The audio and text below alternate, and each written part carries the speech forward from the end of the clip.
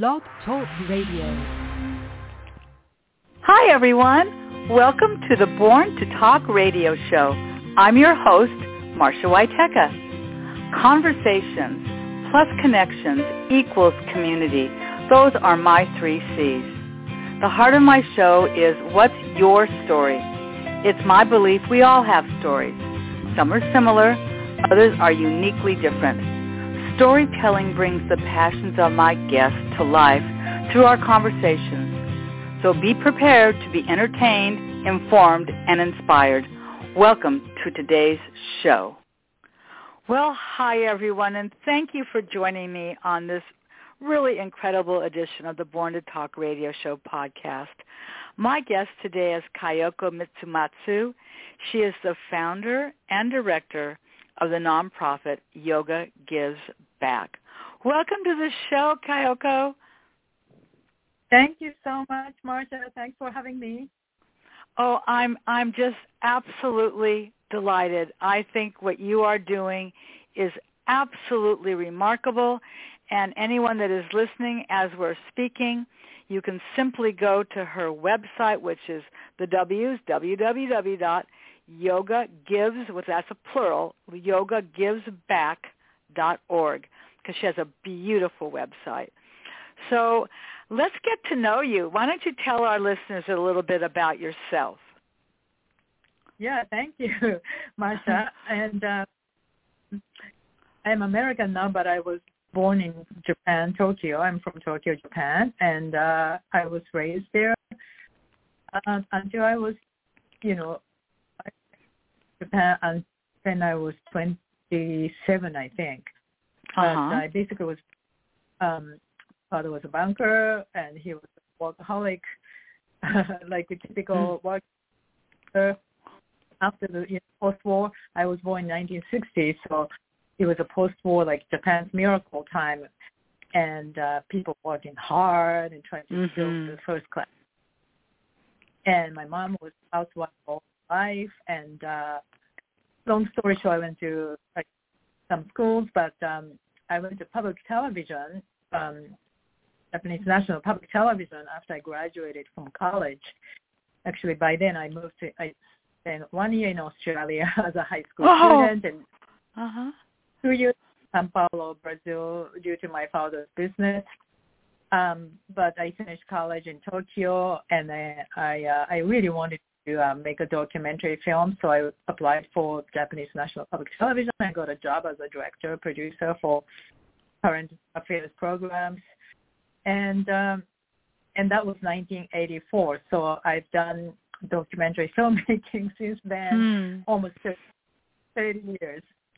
Right. Isn't it interesting how our life takes us on these roads? Sometimes we know where we're going, sometimes we don't, but it's still a process. And I mean, eventually you came here to the States. I know that you're married to your wonderful husband, Ken, who I think is having a birthday today. Am I right about that? Yeah. Today, yeah. Well, happy birthday to Ken, because Ken was also on a podcast that I had quite some time ago. So happy birthday to him. So, we're really going to be talking about yoga today, and as someone that also practices yoga and really appreciates the value of yoga, boy, oh boy, if you sit on the sort of anxious side of life, not to mention how beautiful the postures and the stretching and all of that can be for you. But when you learn how to breathe, where you are really calming yourself down and bringing those shoulders down where they belong, it has made an enormous impact on my life. So what I'm curious to know about you is, when did you start practicing yoga? Yeah, so I started about 16 years ago, 2006, I think. Yeah, my girlfriend, I always loved exercise, so I was doing Taekwondo and also, and one day my girlfriend told me, let's go to class. So that was the beginning. I had no idea, but I just went in as a purely physical, I thought it was a physical exercise.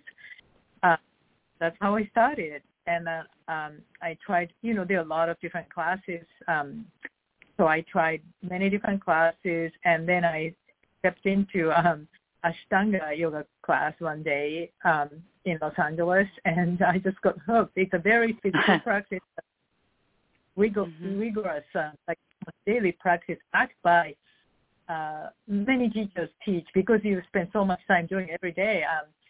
A lot of teachers teach philosophy a lot. So yes. I learned the philosophy, and that really caught me and touched my core. I learned a lot of things, and I realized this practice is not just physical; it's much deeper than that. It really is. By any chance, I live by Loyola Marymount University here in the community of Westchester. Do you happen to know Larry Payne? Oh yes, Larry has been supporting.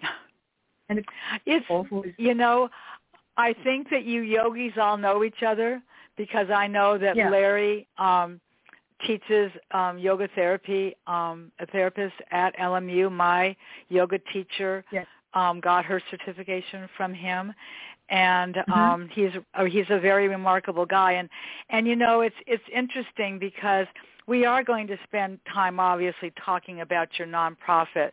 But you mentioned something that I thought was pretty key just a moment ago. There are many different types of yoga, aren't there? What are some of the types of yoga that are out there? Yeah, so if in mainstream, you will find like Iyengar yoga, Ashtanga yoga, Hatha yoga, and of course, this is a new invention, but hot yoga. Right. Hatha yoga. I think maybe these are most mainstream. And of course, Iyengar yoga and Ashtanga yoga are particular yogas that were Krishnamacharya, who taught Hatha yoga and physical yoga, and also all the others to Mr. Iyengar and Patabi, gurus who taught practices to the West. And we have been learning from their students, especially this type of physical part of exercise. Well, practice. And I have found, just for myself and my own personal experience, while I know you've used the official words for these yoga styles, but in my vocabulary, my yoga class is what I would call restorative, and when you talked about philosophy, I think one of the things that is so meaningful for me personally with Deanna Courtney, who is my yoga instructor, is that it's not always just the instruction of getting into a pose, because that's important. You're trying to stretch. You're trying to, move your blood and circulation around your body. But I always hear her say, and it's so poignant for me, when she adds without judgment, because sometimes maybe you can't get in the pose. Maybe that balanced pose is a little too strenuous for you. She'll say, grab a chair, put your hand by a wall. She gives these instructions, and because of COVID, and it's affected the world, we've all been affected by it in some ways. We actually do our yoga class online now. We're not meeting in person.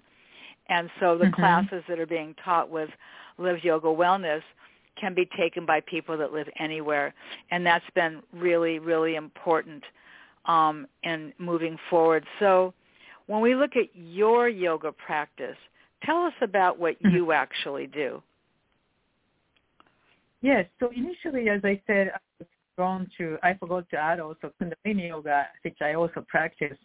I was drawn to physical aspects. But, I've been practicing 16 years, and I'm getting older during that time, too.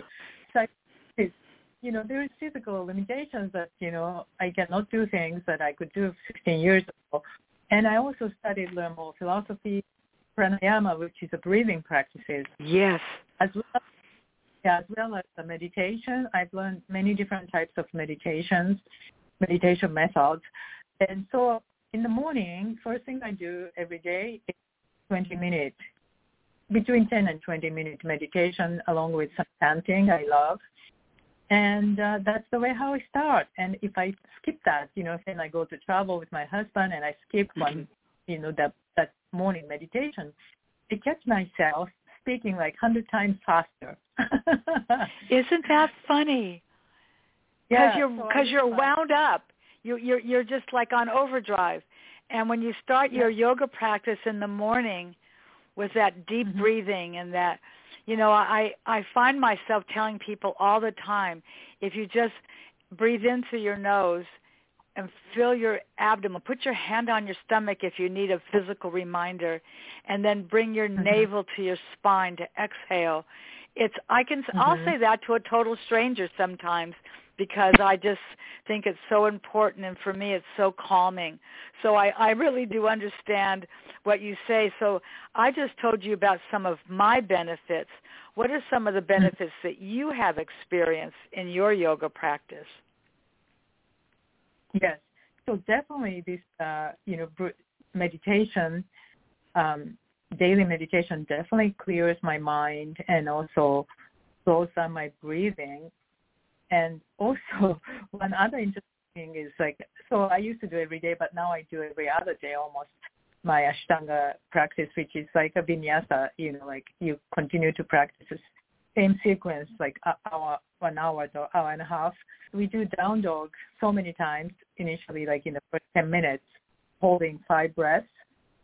And usually during those many, many down dogs, I suddenly come up with some very clear idea of something I've been struggling or thinking, running this organization, like maybe events or fundraising or whatever. Some clarity during the down dogs always pops up. So that is one amazing surprise. This happened to me so many times. And also this physical practice that I'm very attached to is Ashtanga practice. We do the same thing over and over. And with breathing and movement and focus, we call it drishti, which is a focal point that you look at. If you keep doing that for an hour or a little over an hour, of course you sweat, but your mind clears so much, and it is like a moving meditation. And at first it was about being able to do certain poses perfectly and beautifully and so, but at some point, as I said, when you get older, it doesn't. And you do also learn that yoga is not about physical perfection and moving. Showing making a poses perfectly. It's not about that. This is just entry level, into much bigger picture of, at the end, liberation, the attachment to your small self, and realize you have a bigger self. That's what your goal is. You're really working. Also in the yoga, I learned that your body is your temple. That means you have to continue to look after the temple so that you can serve for bigger purposes. Either for me, it's serving others, maybe serving family, caring your parents, aging parents, or caring homeless people, whatever. But you have a much bigger purpose than just looking after yourself. But it all starts with self. So that's what I've learned. It's really interesting what you just said, especially when you were talking about downward facing dog, because sometimes I find my mind skipping too, where I'm in a pigeon pose or whatever pose I might be in, and I think, wait, bring this back. You can go to that task that you just said. I gotta do this and I gotta do that. We've learned to condition. Maybe that would be the term I would use. We've learned to condition ourselves through our yoga practice to say, I'll get to that later. But right now, my focus is on my breath work. My focus is on my posture. Are my shoulders down? Have I squeezed my shoulders together? Am I more comfortable with my knees bent rather than my legs out straight? Whatever that might be.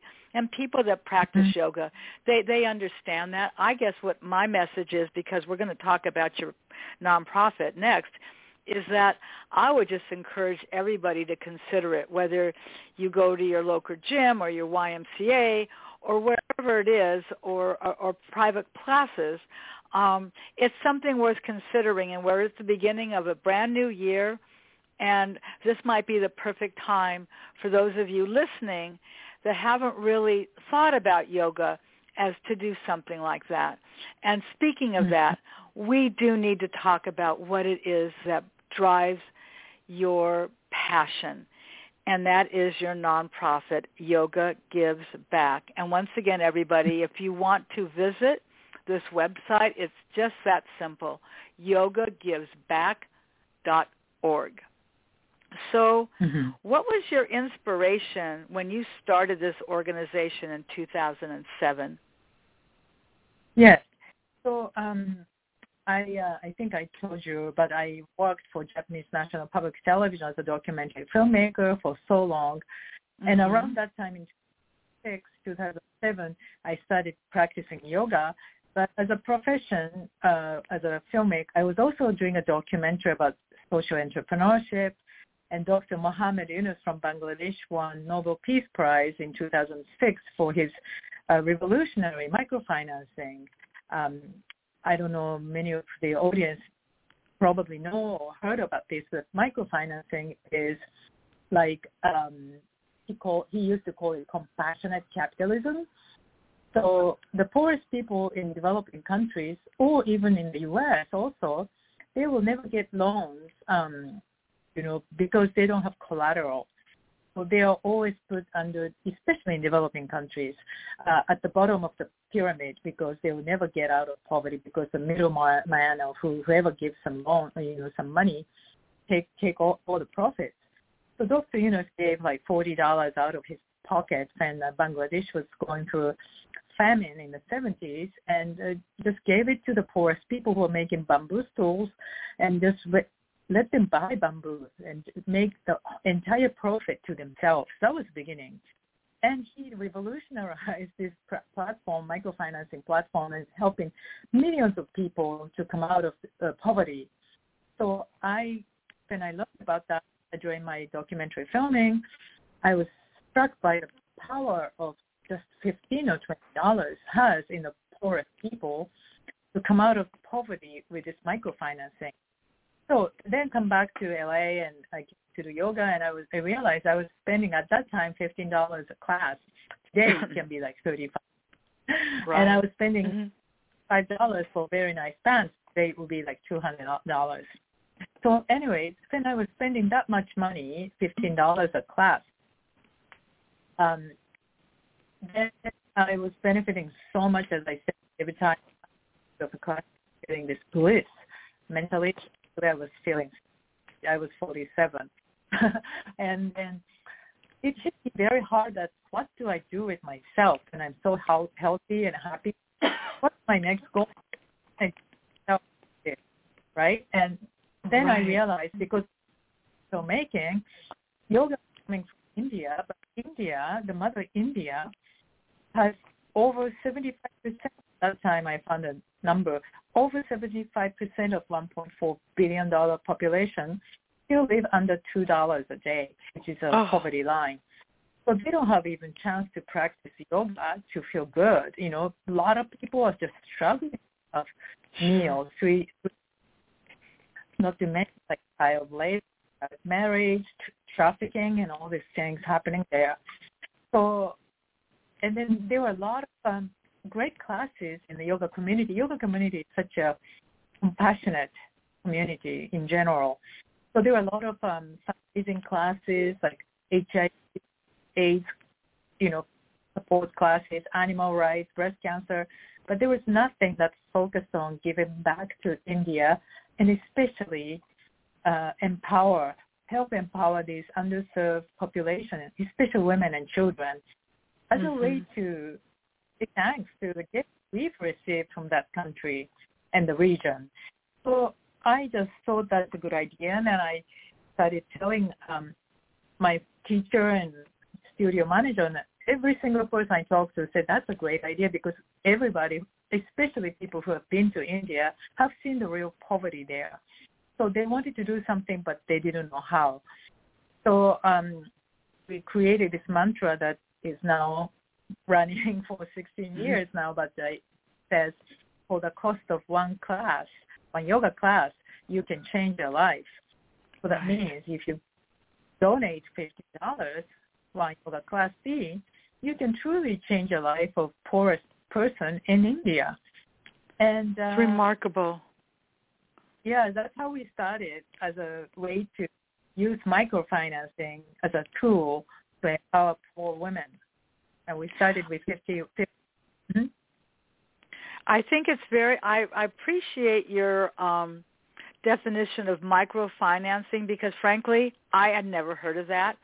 So that's really interesting when you said that, if you don't have any money, how are you supposed to have any collateral and get a loan? I mean, I never really thought about that before. So that's fascinating.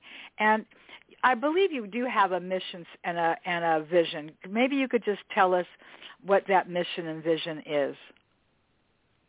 Yes. So our mission is to actually engage and mobilize the global yoga community with their gratitude and use that gratitude into empower underserved women and children in India to build sustainable lives. Yeah. That's pretty succinct. And I know you. I mean, I kind of get goosebumps when you talk about this because I know you have been able to see the results of this by all of these years you've been doing this. In fact, you've had some pretty remarkable people that have kind of joined you on this path. We use the word namaste all the time. For those of us who practice yoga, we know what namaste means. For those people that maybe have heard that term before, would you like to define what the word namaste means? Yes. Yeah, I'm not a scholar, but what I learned is namaste means the divinity in you salutes divinity. The divinity in me salutes divinity in you. So we have to confirm that we have divinity inside of ourselves, which I never knew before. That's true. Then you respect other person's divinity just as important as ours, and respect that in other person as well. Mm-hmm. Right. Yeah. My instructor always says that the shining light in me recognizes the shining light in you. Namaste. Yes. That's how she ends our class. But you've had some pretty remarkable recipients that you have honored, and I thought you could tell us a little bit about last year's winner, which was Christy Turlington Burns. Tell me about what she's done and why was she recognized? What did she do? Okay. So Namaste Award is something we created about 10 years ago for our annual gala. We wanted to make sure that we expand yoga understanding, appreciation of yoga, not just but much bigger humanitarian way, because there are so many people who may not practice yoga but doing work for the world. So we created this Namaste Award, and we select people every year and present our award to this person. So last year we had the honor to present this to Christy Turlington Burns. Many of you probably know she was a supermodel in the 90s, and she was on the cover of Vogue and Time magazine doing beautiful yoga poses, and she published a book, Yoga. So if you read her book, Living Yoga, which was published in 2003, you know how dedicated practitioner is in terms of yoga, asana, and philosophy and everything. She studied so much. She went to India times. It's remarkable. But she actually also studied through her own childbirth difficulty that she went through. Actually, there was a documentary she produced about this experience. But she, because of her scary experience of her first child's childbirth. She created an organization called Every Mother Counts, and she's now fundraising with her power.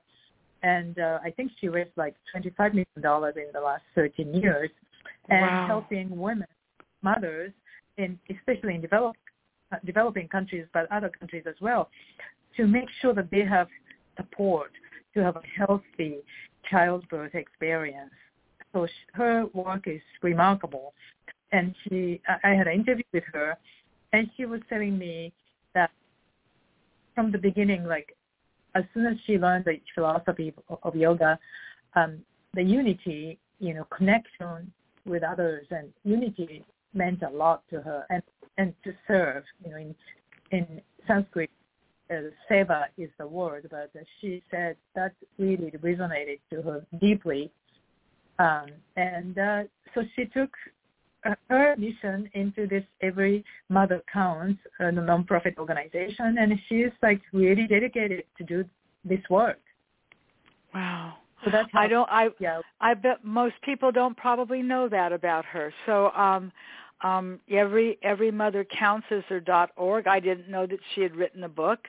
I was certainly familiar with her as a supermodel, as you said, but she's not just beautiful on the outside. Clearly, she is very beautiful on the inside as well. I can see why you acknowledged her. She sounds very deserving, and I know that is also featured on your beautiful website, where people can go back and actually look at this. So that's really lovely. Talk about the impact that Yoga Gives Back has meant to India. You've been doing this a long time. You've celebrated 15 years, which congratulations. This is not easy what you do, but clearly you are devoted and you are committed to this cause. So what could you say are some of the impacts that Yoga Gives Back has meant to India? Yeah, thank you so much. Yeah, 15 years just flown by, but it's still a grassroots organization, and I'm committed 100%.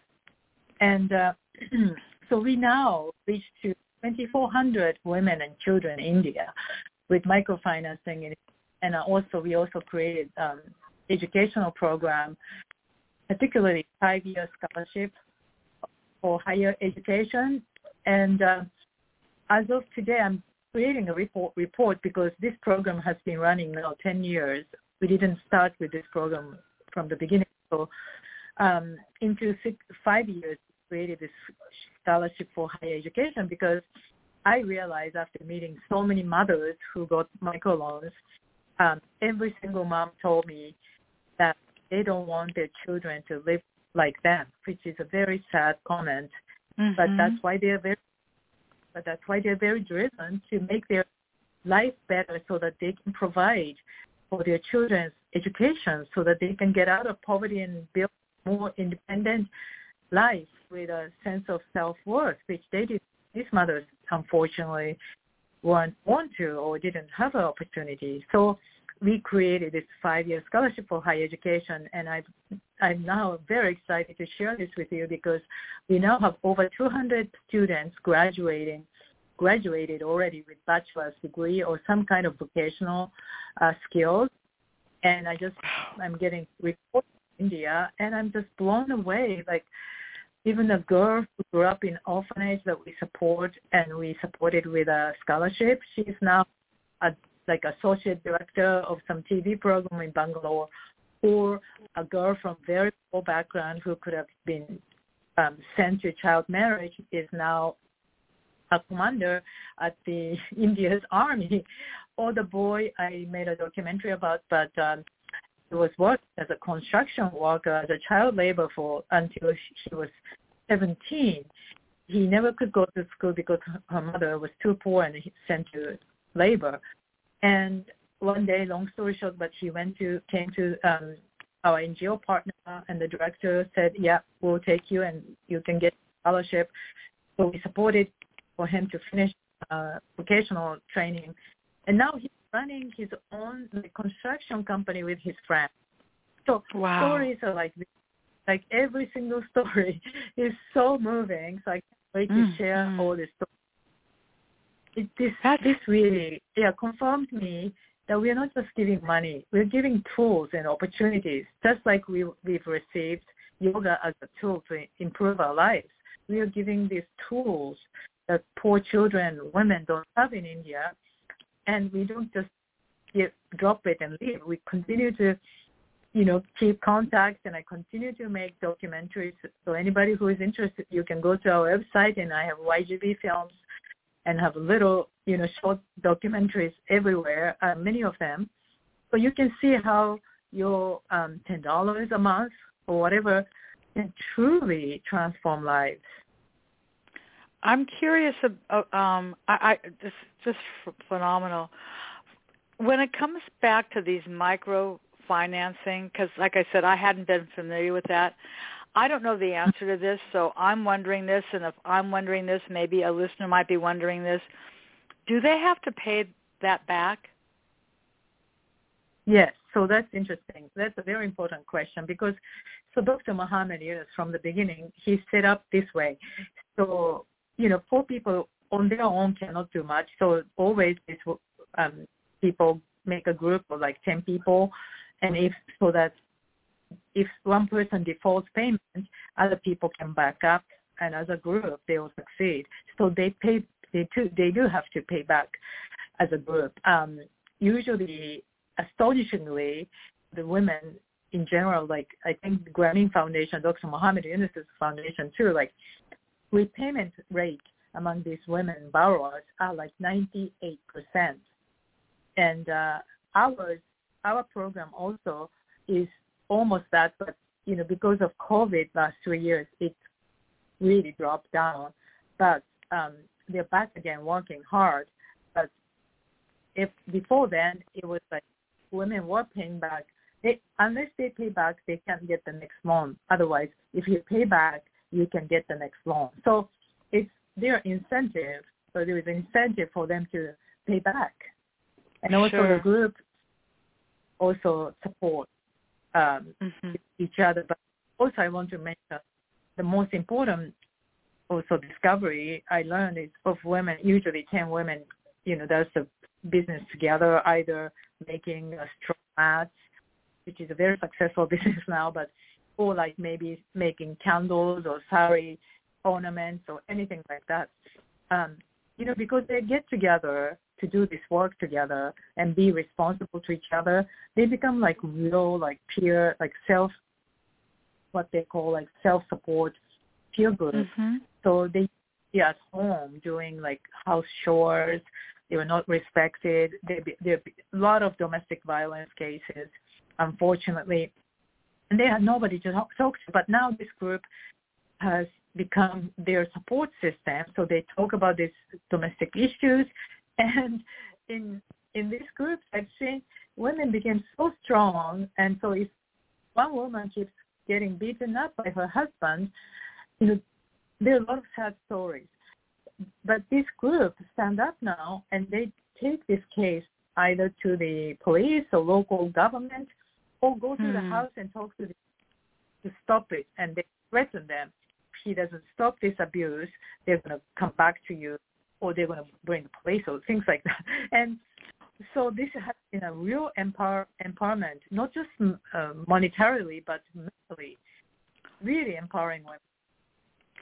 I can hear that, and I appreciate that explanation, because what you're saying is that whether they're a group of 10 women, like you said, making saris, making candles, doing something, they are able to do this. They are able to buy the materials to make the saris, to make the candles, because they've got this financing. And then by making income from it, they're able not only to pay back their loans so they can continue to be supported, but they're beginning to support their families as well. And they're not just supporting each other fiscally, but they're supporting each other mentally as well. And I think that wouldn't have happened without you. And I'm sure when you close your eyes at night, you can think about some of the stories you will never hear, that you'll never know about, that has made life-changing effects. Just like when you talked about these kids that are getting scholarships. I mean, it's just, or graduating from high school. Maybe they wouldn't have even gone to high school. So I love this, and it's inspiring what you do. It really is. And people might be here listening, well, what could I do? Well, there's always something you can do. I mean, certainly monetarily you can do something, but I think when your eyes are wide open, certainly we have a homeless population in this country, in our communities. You know, things are happening. And maybe somebody that's listening might think, you know, I feel motivated. I live a blessed life. I have a life of gratitude. What could I do? What could I do? What are my skills that might help somebody? You know, where could I volunteer? What could I do? And that's what I get from you and your motivation. It's so genuine and pure is the word I meant to say. I'm kind of curious. I know you're from Japan, but what initially took you to India? Why did you go to India? Yes, so obviously it was 2007, around the time I started this idea of Yoga Gives Back. We had a friend, Brazilian actually friend, who lived in Los Angeles, who became ambassador in India. And he invited us one day, like, why don't you come over? And we were like, what? And and then it was that year I was just really beginning to make this Yoga Gives Back a reality. So I really meet some women who received microfinancing already from Dr. Eunice's organization. I reached out to them, and because I'm going to India, I'd love to visit them, and they introduced me. And that was the beginning of my journey really in India, because I filmed also. I started filming the trip. I met 5 different women, and visited their homes, their families. One of them is Jayashri, who just got microfinancing. She was very poor. She only went to elementary school. She had 2 boys. She wanted her boys become, you know, well-educated. She wanted, especially eldest son, to become a doctor to serve the poor. And long story short, I followed this family for the last 15 years, and he couldn't speak a word of English in 2007. He was only 15. But he was saying, I want to become a doctor because that's my mother's dream.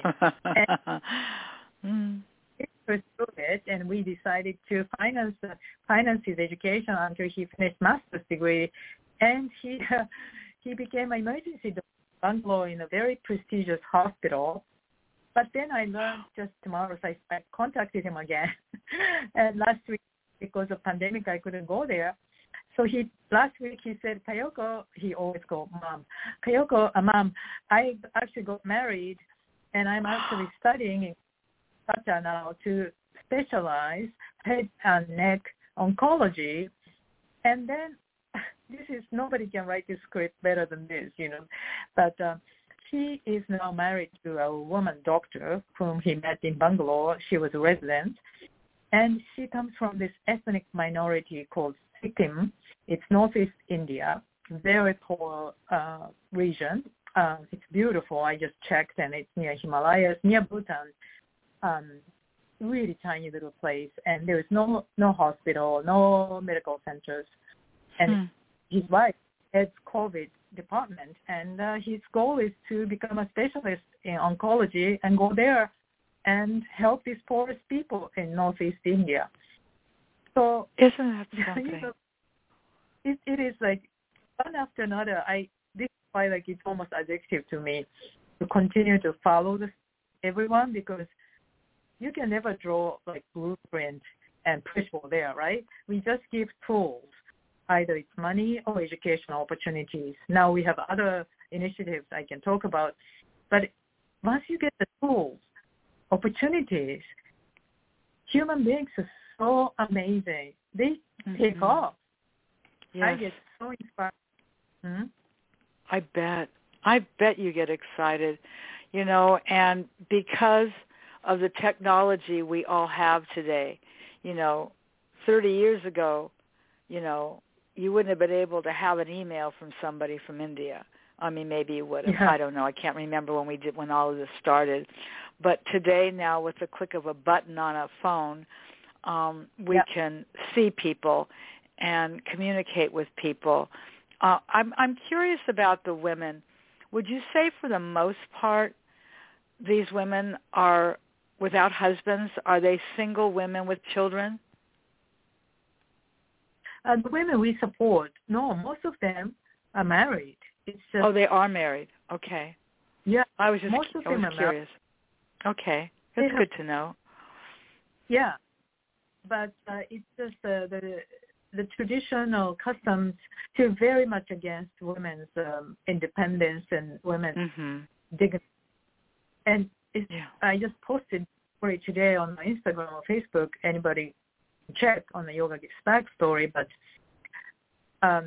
West Bengal, where we serve with microfinancing program and this education program, they are the worst in the human trafficking cases. So by providing these opportunities, we are saving them from being trafficked. Yes.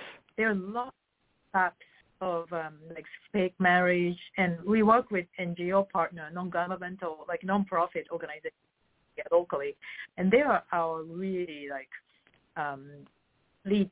They guide us with the reality and the facts of what we can do to solve problems. So I'm grateful for this partner with, but their situation incredibly sad. It's interesting. The crossovers. I'm in Rotary, and our global initiative is human trafficking. And this coming Wednesday, we're having a woman from Woodland Hills that's in a Rotary Club there. She and her husband are coming, and that is their focus, is human trafficking, to present that. So it's interesting. I guess when people give, it shouldn't surprise me that there are crossovers. Do you go to you? When was the last time you were actually in India? How long ago were you there? It was just before COVID started, so it was December 2019. And I used to go every year. Since then, we couldn't go, so I'm very excited to go back there. I'm leaving tomorrow to visit all our programs. Yeah. Oh, my gosh, no kidding. Wow, well, safe travels. Wow, how fortunate I was able to get you on this podcast today. You mentioned something that I think is really important, and it is on your website, but I'd like you to talk about it because you do have some really remarkable initiatives. Could you spend some time talking about some of those initiatives that you are involved in? Yes. So we have new two initiatives. One is the PAT project. The other one is Women's Rights Digital Center. So maybe I'll quickly mention about Digital Center. During COVID, I have learned how girls in the rural villages, poor girls, they don't have any access to even mobile phones. If there is one mobile phone at home, father uses it, and next is the son. Girls don't get to use it at all. So I saw pictures of that our partner has been sending us, one cell phone, mobile phone was shared by 4 or 5 girls to catch up their high school or college level studies, which was very difficult. And the exams online, they couldn't do it. They had to go to the city, and everything was so difficult. So, and also women of microloans, they lost their income for the last 2 years because market was closed. They had gone through horrendous COVID crisis, as you recall. So market closed time, and unfortunately, many of them lost income, but their crafts are beautiful, and they make all sorts of things that they can sell online if they have these skills and tools. So I'm raising money to create robust digital center where they can have solid internet. That's another thing. Electricity in internet constantly interrupted by cyclone and all this, climate change. So we would like to really create a solid place where women, girls especially, can advance themselves to get better jobs too. And also that impacts their families, men, villagers, everyone. Mm-hmm. And so that's one exciting project is the PAD project. Some of you probably have heard of the PAD project, which won Oscar's documentary award in 2018, and we awarded Namaste Award. We talked about to the PAD project team here in Los Angeles, but their goal is to provide menstrual equity. There's so much inequity in the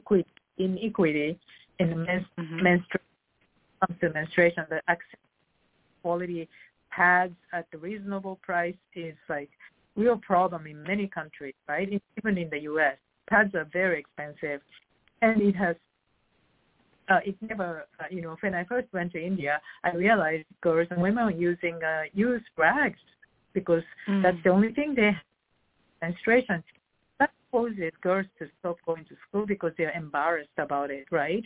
So that really drops out. Dropout of girls from school really increases because of the menstruation. So our PAD project, we are partnering with this Oscar-winning PAD project team in Los Angeles.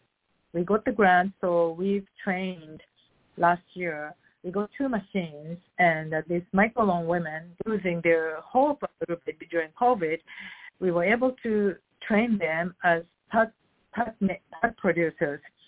So 20 women were selected, and they learned how to make pads. And these girls we support also, they designed the packages. So they now have their own brand pads, and our goal this year is to make this into like social business projects or microfinancing projects, so they can continue to make money by making pads, but as well as educating the girls and women about the gynecological importance of why this hygienic, pads are important to use during menstruation, things like that, and also really create accessible, biodegradable, high-quality pads for this local population as well. So that's an exciting project. That's just phenomenal. I mean, the things that so many of us take for granted, that it's like, oh my gosh. And there's a picture of a couple of women, 3 women actually, on your website where they're making this, and this would have never occurred to me, and it's just another example of how you're able to do these micro loans to fund these projects. And I don't know, you must just close your eyes at night and feel so grateful for the ability to make these impacts. The impacts that you're doing are they're just sensational. And you have a lot of goals. You have a lot of women that are making a difference, that are educating these young girls. This can be a very awkward conversation in any household. Your daughter comes out and she says, I'm bleeding, and it's like, I don't know where it's coming from. Having these conversations, they're important. It's not like they're not going to be having their periods when they're living wherever they're living. So the fact that you're able to give them that hygiene, and then maybe they won't drop out of school because I can't go to school that week, and I'm feeling miserable. I have cramps and I don't know what to do, and nobody can help me. I mean, this is just amazing to me.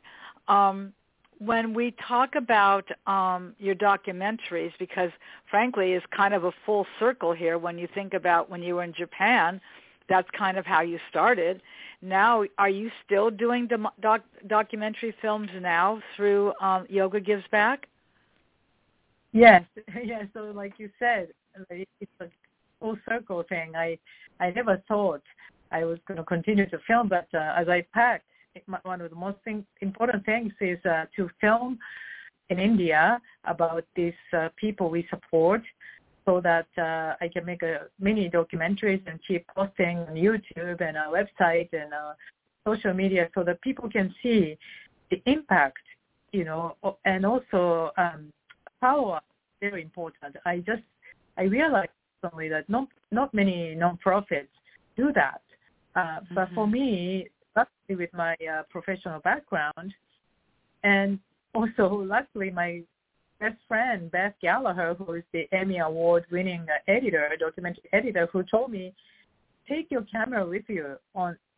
That's what she told me in 2007 when I was going to India for the first time. And I'm like, oh, my God, I have to drag this camera. And I was a producer and director, but I never really filmed by myself. I always, had a great crew with me. But now I don't have a budget, so I have to do everything by myself. So my footage was a mess, but I have learned since then how to do it better. That's funny.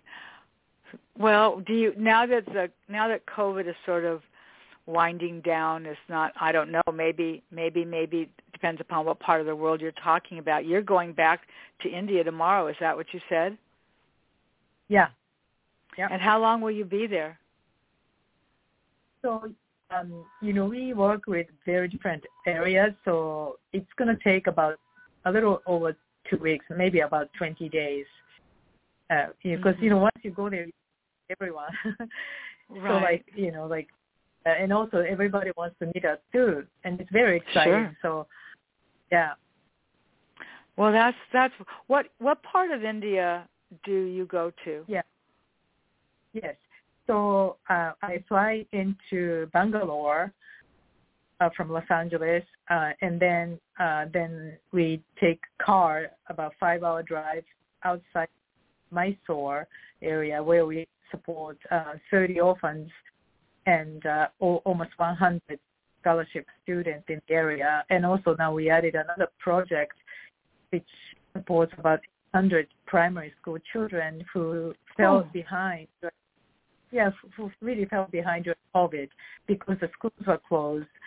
Parents were, not wealthy enough to tutor or buying classes. So these kids were just playing around and they lost basic, algebra and writing skills. So, and they all go to government schools. So we are funding these children and also teach resources. So we visit these people and then we go back to Bangalore and then we fly to Calcutta, which is the west side of India. And then we visit these rural areas south of Calcutta, 500 women with microloans, 600 young girls, and also 300 scholarship girls with almost another 100 graduates. So, and then we are also visiting our other nonprofit organizations who are doing a great work in Calcutta. Her Future Coalition is much bigger than us, but they're working in the human trafficking area, and other organizations, digital center. So I'm really trying to learn more from other organizations as well. Yeah. Sure. Wow. So do you have a plan, obviously you cannot accomplish everything you're accomplishing without your volunteer force, without the people that are sponsoring you, the people that are working with you. I mean, I had no idea you were leaving the country tomorrow. I'm so grateful that you were willing on a day when you probably should be busy packing. You're spending this hour with me. But when you sort of put your hand, well, that's really kind. But when you put your hand out, like I'm putting my hand out in front of me, my arm out with palm facing up, do you have something that's wanting to get into that hand that you want to accomplish that's in the horizon for yourself?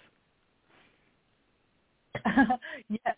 So our biggest goal has been to reach out to 1 million yogis in the world. So like you mentioned just now, we are supported by hundreds of volunteers over the last 15 years from around the world who support, raising funds by creating fundraising classes. And somebody is doing in South Africa next month. Somebody's doing some amazing stuff in United Arab Emirates. This goes on. We've reached to like over 31 countries now. And we are also supported by 50 like really top class yoga teachers, not just asana but spiritual leaders, and also kirtan music community. So many people supporting us, and we would really like to reach to 1 million people who benefit from this ancient practice of yoga, because there's supposed to be 300 million who is benefiting from practice. So if only 1 million join, for example, give us $10 a month, that's a huge amount that we don't have yet. So, and the effect is huge. You know, the need is endless in India, 1.4 billion people. So isn't that something? It's more and more people to join us. It is happening, but we have to continue to engage people. Yes, you do. And, you know, getting on podcasts, I'm assuming based on your husband and your efforts as well, have you been featured on any, you know, news stations talking about what you do? You mean like television? Like television, like, Not yet. I would love to. Well, you know what? I need to think about who I know. Because this seems like something that our local television stations should be covering. I also think that I'm just thinking outside here in my head, thinking, you know, it would be wonderful when you're home and when you've got the time, because we don't live all that far from one another. Perhaps you would like to come and speak at our Rotary meeting. I could also see you speaking in front of Chamber of Commerce's, where you're really talking about business leaders. You know, I'm just sort of thinking outside the box on, you know, where else you could. Yes, all these ideas. All these ideas. Fantastic. I did talk to Wilshire Rotary Club here last year, or this year. I forgot when. Last year. But, you know, club has a lot of meaning to me, because I went to Australia as an exchange student, Rotary Club exchange student from Japan to Australia for a year as a high school student. And that really changed my life in many ways, especially gender equality that I always wondered growing up in Japan in a very conservative house. So, any chance I have, I'm here. So I appreciate, Marsha, if you can share any ideas. Yes, I'm going to really give some thought to that. I mean, I could really see you not only being featured on our local news channels here in Los Angeles, but, I mean, it seems to me like, you know, why not the Today Show? Why not Good Morning America? Why not some of these shows that have a reach to the whole country? You know, it takes a village. I mean, we hear that, and, you know, and we think about Martin Luther King and the things that he was able to accomplish as we think about his life today. And I'm just, you know, my mind is racing a little bit, thinking, well, what more could I do? And who do I know, and how can I help? Because, you know, every little bit helps. And, you know, you go to Starbucks and you pay who knows how much for a cup of coffee.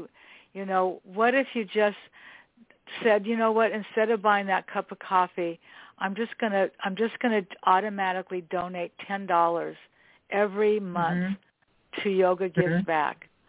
And, you know, it's I don't want to make it sound like, well, it's just $10. I'm not trying to make it sound like that. But if everyone that was listening was willing to do that, the reach and the ability to help so many is just remarkable. Helping these women, you know, do this microfinancing, helping these kids get their education, just something like the PAD project. I mean, who thinks about things like that? You know, I think it's remarkable what you're doing. I think it's gracious for you to join me today knowing that you're leaving the country tomorrow, and I wish you safe travels, and I hope you take in your heart that namaste feeling that we all have as yogis. And I just want to thank you so much for being a part of this podcast with me today. It's been a privilege and an honor to have you join me. Thank you so much, Marsha. Wow. All right, everybody. You've got your marching orders. I know I've got mine.